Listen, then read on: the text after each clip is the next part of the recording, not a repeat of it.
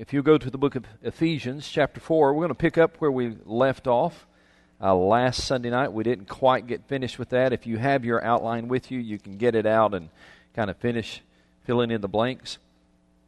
I don't have any other outlines, so if you don't have one with you, you can just jot some notes down on something if you like. Ephesians chapter 4, verse 25 through 32.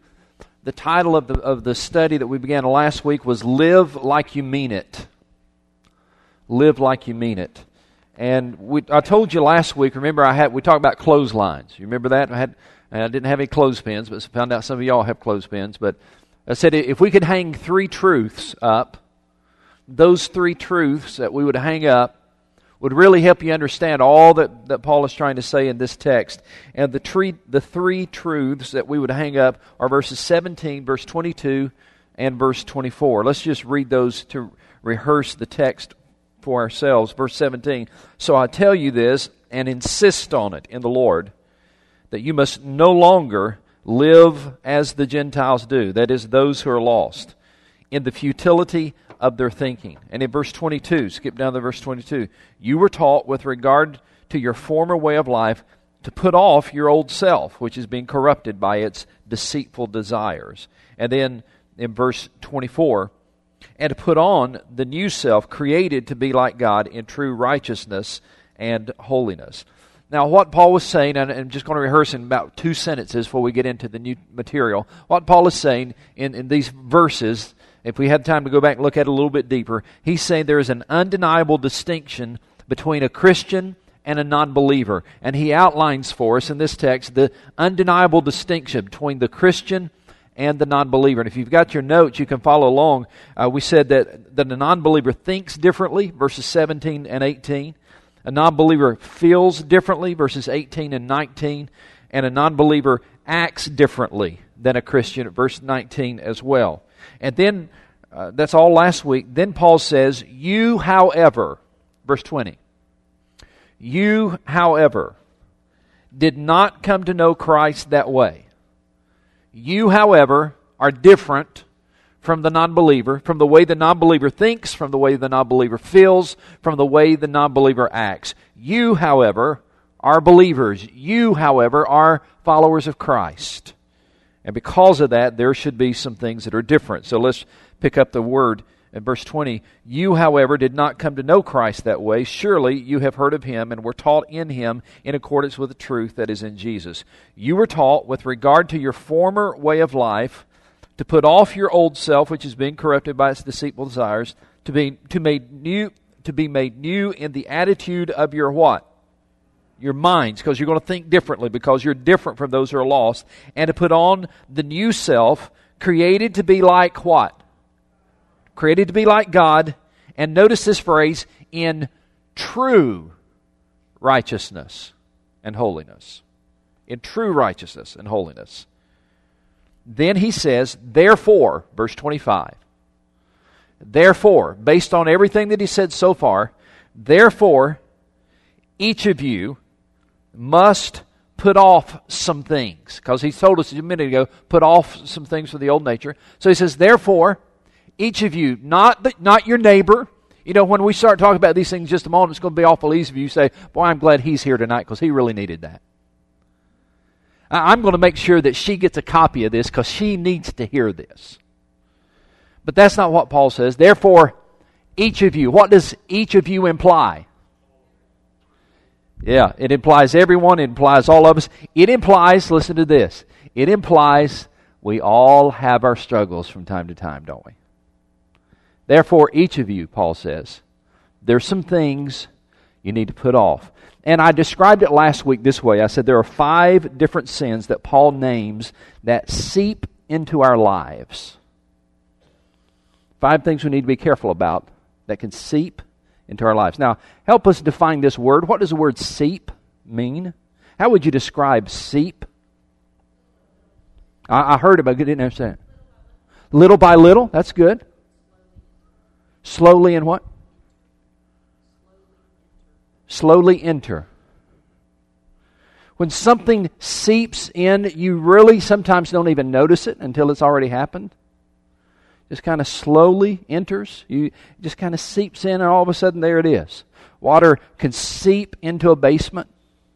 It's not like you see this gushing river running into your basement. It just kind of slowly seeps in. In the same way, Paul mentions 5 sins that can seep into your heart, into your life, into your marriage. And I don't know why, but I keep having this thought, so I'm just going to go ahead and say it. I've had it all afternoon. I have often used, the text I'm about to read to you, I have often used in marital counseling. If you're having problems in your marriage, you need to live in this text we're about to read. Now, I want to be very clear. This text was not written about a marriage, but the 5 sins that seep into our lives not only affect us, they also affect those closest to us, many times being our marriage partner. Those 5 sins that seep into our lives can cause us to have problems with one another, those closest to us. Can cause us to have problems in the church.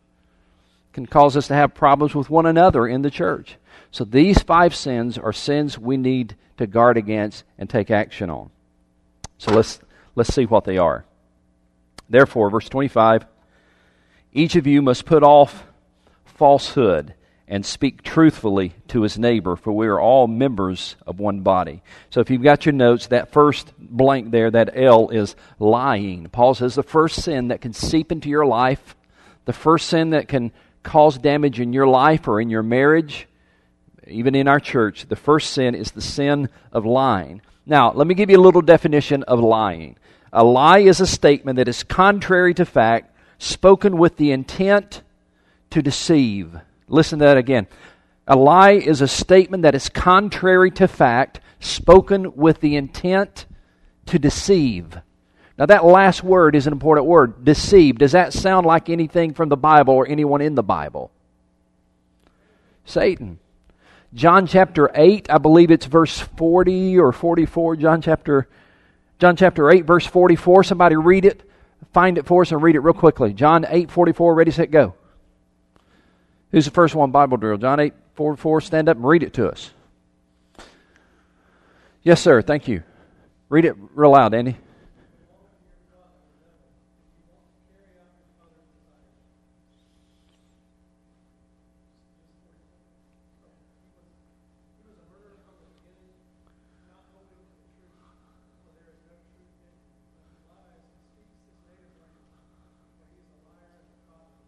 There you go. The devil is a liar and the father of lies. So anytime that we allow lying to seep into our hearts and into our lives and even into our marriages, whenever we engage in lying, we are indeed allowing the father of lies to have his way. Now, let me be clear about something. If I tell you that it's 1 o'clock and I later discover that my watch battery is dead and I was wrong, I haven't lied to you. But if I tell you it's 1 o'clock because I want to make sure that you miss your meeting, then I have lied to you. I have an evil intent. I intend to deceive you, then that becomes a lie. Now, before we get into this too far, let me give you just a little bit of a Greek lesson because I want you to see something that's powerful that he says in this verse. An aorist tense in the Greek language, an aorist tense means an action completed in the past. All right, say that. An aorist tense means an action completed in the past. When Paul said, put off falsehood. Look what he says, verse 20, therefore each of you must put off falsehood. That phrase put off is in the aorist tense in the Greek language. Now here's what he means. Having put off falsehood back then, in the past, you put off falsehood when you decided to follow, listen to this, you put off falsehood when you decided to follow Jesus, who is the truth. You became a follower of the truth. You became a follower of Jesus, who is truth. And at that moment, when you became a follower of Jesus, who is truth, at that moment back then, you put off falsehood. And so this is why he says what he does. Basically, he's saying this, you know what? At different junctures of life, you shouldn't have to debate whether or not you're going to tell the truth about something. It's not like, okay, well, when I get to work and, oh man, when I get to work and the pressure's on, and you don't have to debate whether or not you're going to tell the truth there. Or guys, in your relationship with your wife and she asks you a question and it's easier to lie than tell the truth. You know that if you tell the truth, it's going to be bad. You know that the best way to smooth things over, is just tell a lie. And you're living like the devil when you do. Preach it now. Yeah, you've seen it. All right. Listen to me. The first sin that was judged in the early church was the sin of lying. We don't have time to read it, but in Acts chapter 5, verses 1 through 11, God brought severe judgment to the church, to the early church, because of lying. Acts chapter 5, verses 1 through 11. Lying to each other disrupts unity. It creates conflicts. It destroys fellowship. Remember this. Speaking the truth. Listen, let me just summarize it this way. Speaking the truth gives God a chance to work. Telling a lie allows Satan to go to work. So in your marriage, if you speak the truth, you're allowing God a chance to work. If you're telling a lie, if you're lying to your spouse, you're allowing the devil a chance to go to work. So Paul says this way, verse 25, therefore each of you must put off falsehood, be done with that, put that away. Don't get to certain junctures in your life and try to decide if you're going to tell the truth or not. Just put off falsehood and be done with it, and speak truthfully to his neighbor. And here's the reason, for we're all members of one body. We're going to hurt one another if we're lying to one another. I wish we had a little more time to talk about that one, but let me go on to the next one, because this next one, I'm going to plow close to the corn. Verse 26 and 27, he talks about the next sin that seeps into our life is the sin of anger. Sin of anger. Verse 26 and 27, in your anger do not sin, do not let the sun go down while you're still angry, and do not give the devil a foothold. Now it's interesting to me, read that verse 100 times. So interesting to me that there is not a prohibition against anger in these verses. What I mean by that is, when you read that verse, Paul did not say anywhere in that verse, do not get angry. Anger is an emotional response. Anger is an emotional response that's caused by something that displeases us. Anger is something that we all experience, right? Come on now, be honest with me. Here's the big question. Is anger in itself a sin? No, it's not. In fact, the Bible says in many passages, you can look it up with the concordance, in many passages it says that God was angry, or it talks about the anger of God, and God doesn't sin. Jesus, when he cleansed the temple, the Bible says he was angry when he cleansed the temple in Matthew chapter 21. But let's be honest about this. We would describe God's anger, or the anger of Jesus, as holy wrath or righteous indignation. That's the way it's been described before. It's difficult for us to practice holy wrath or righteous indignation because our emotions are tainted by sin. We might think, well, I've just got righteous indignation about this. Well, you might, but probably for too long it's going to go way beyond that. Because our emotions are tainted by sin. I love this quote I found by Aristotle. Listen to what he says. Anyone can become angry, but to be angry with the right person, to the right degree, at the right time, for the right purpose, in the right way, this is not easy. He's right. It's not easy. Paul doesn't tell us, though, do not be angry. He says, just be careful what you do with your anger. And folks, if you look in those verses, Paul gives us 3 do nots. In verse 26 and 27, I want you to tell me what they are. 3 times he says do not in those 2 verses. What are the 3 do nots about anger? All right, he says, first of all, do not sin. I'll talk about what that means. Then what did he say? Do not let the sun go down while you're angry. And what's the third do not? Do not give the devil foothold. Let's camp out here for a while because this one is so practical. First of all, he said, do not sin. Look how he describes it. In your anger, he didn't say don't be angry. He knows we're going to be angry from time to time. So he warns us, counsels us, in your anger, do not sin. In other words, do not let your anger lead you into sin.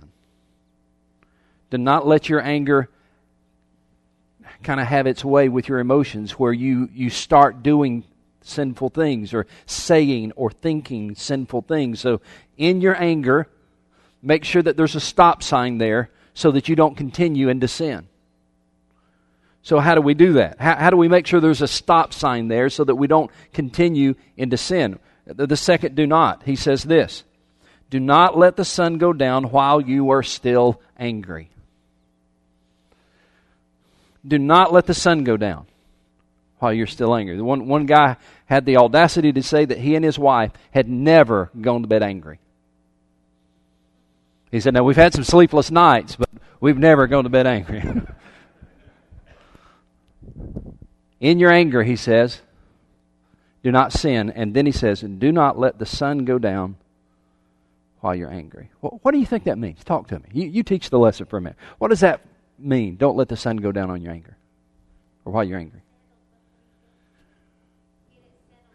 Get it settled before you go to sleep.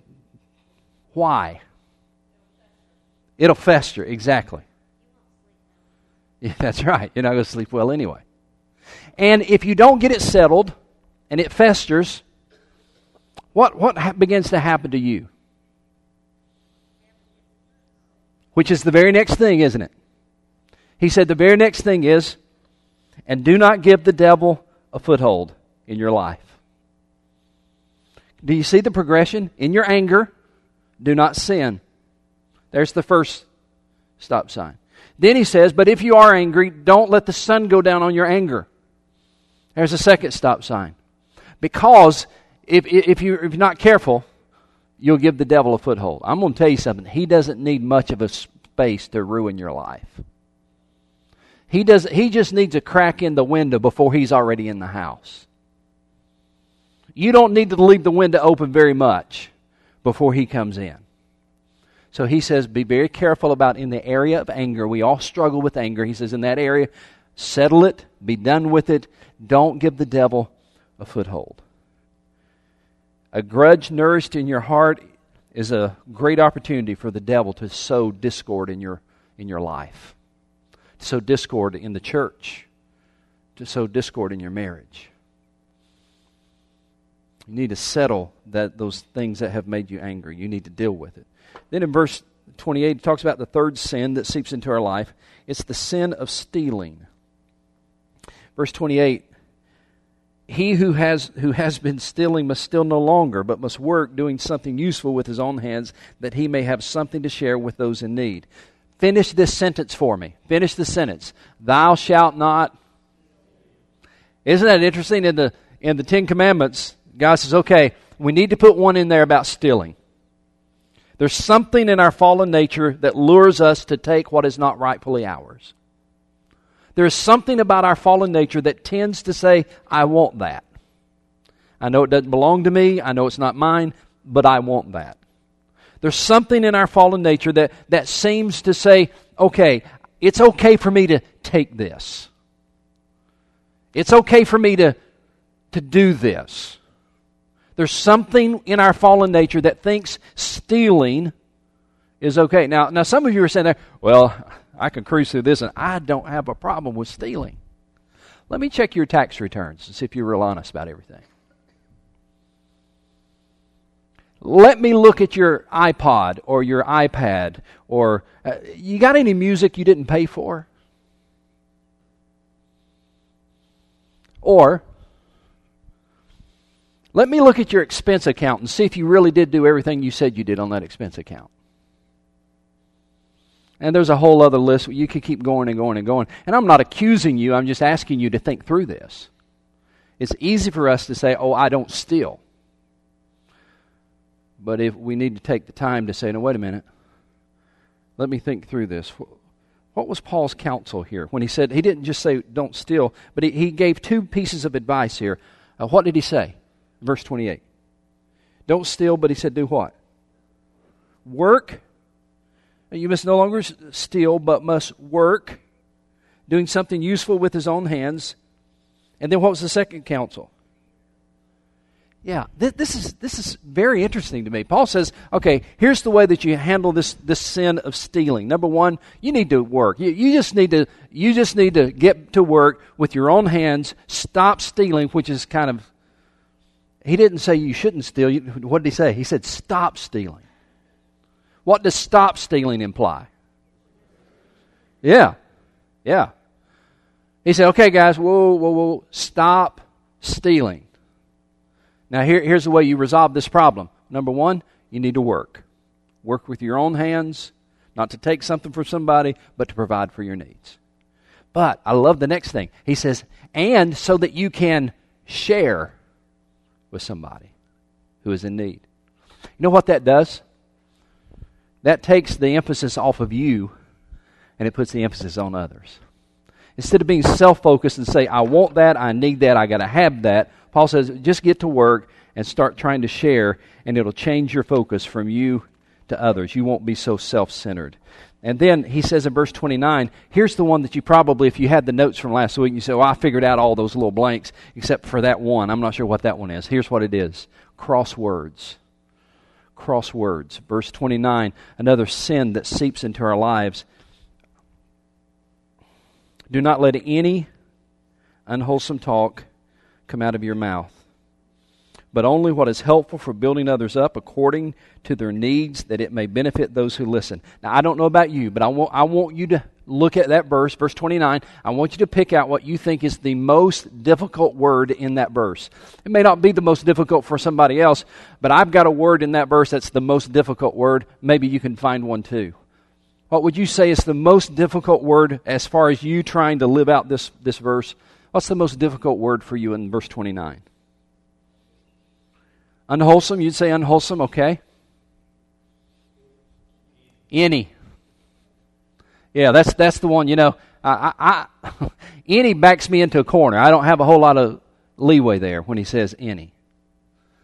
Let's read it carefully. Do not let any, I hate that word.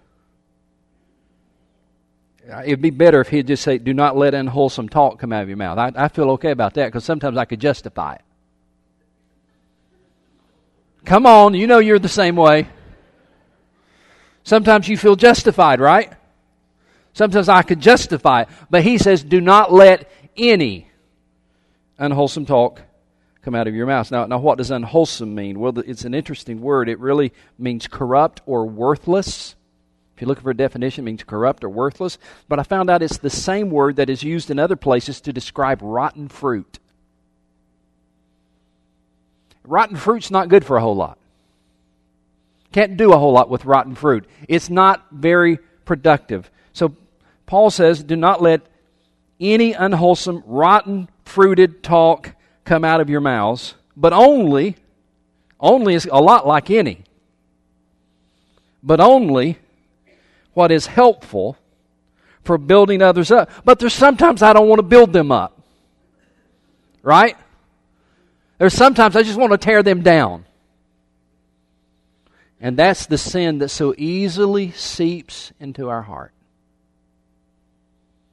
That we're somehow justified in what we're going to say. Paul says, no, don't let it come out of your mouth unless it's building them up. If you're tearing them down, that's a sin you need to deal with. That's one of the reasons I use this verse in marriage counseling. Husbands and wives, don't let any unwholesome talk come out of your mouth, but only what is helpful for building others up according to their needs. I'm not concerned about their needs. I'm more concerned about my need. I have the need to express something. I feel the urge to express something. Paul says, we'll just put a bridle on it, put a cork in it, unless it's going to build them up. according to their needs, that it may benefit those who listen. Well, I got to finish. Let me go on to the last one. The last one is bitterness. Verse 30. And do not grieve the Holy Spirit of God, with whom you were sealed for the day of redemption. Get rid of all bitterness. That word all is a lot like any too. That word all is one of those words you say, could we take an eraser to that right there? You know, would it be okay, God, if I just kind of erased that word all because my bitterness is justified in this situation? My bitterness is real and my hurt is valid. I don't like that word all. And that is a sin that so easily seeps into our hearts and our lives.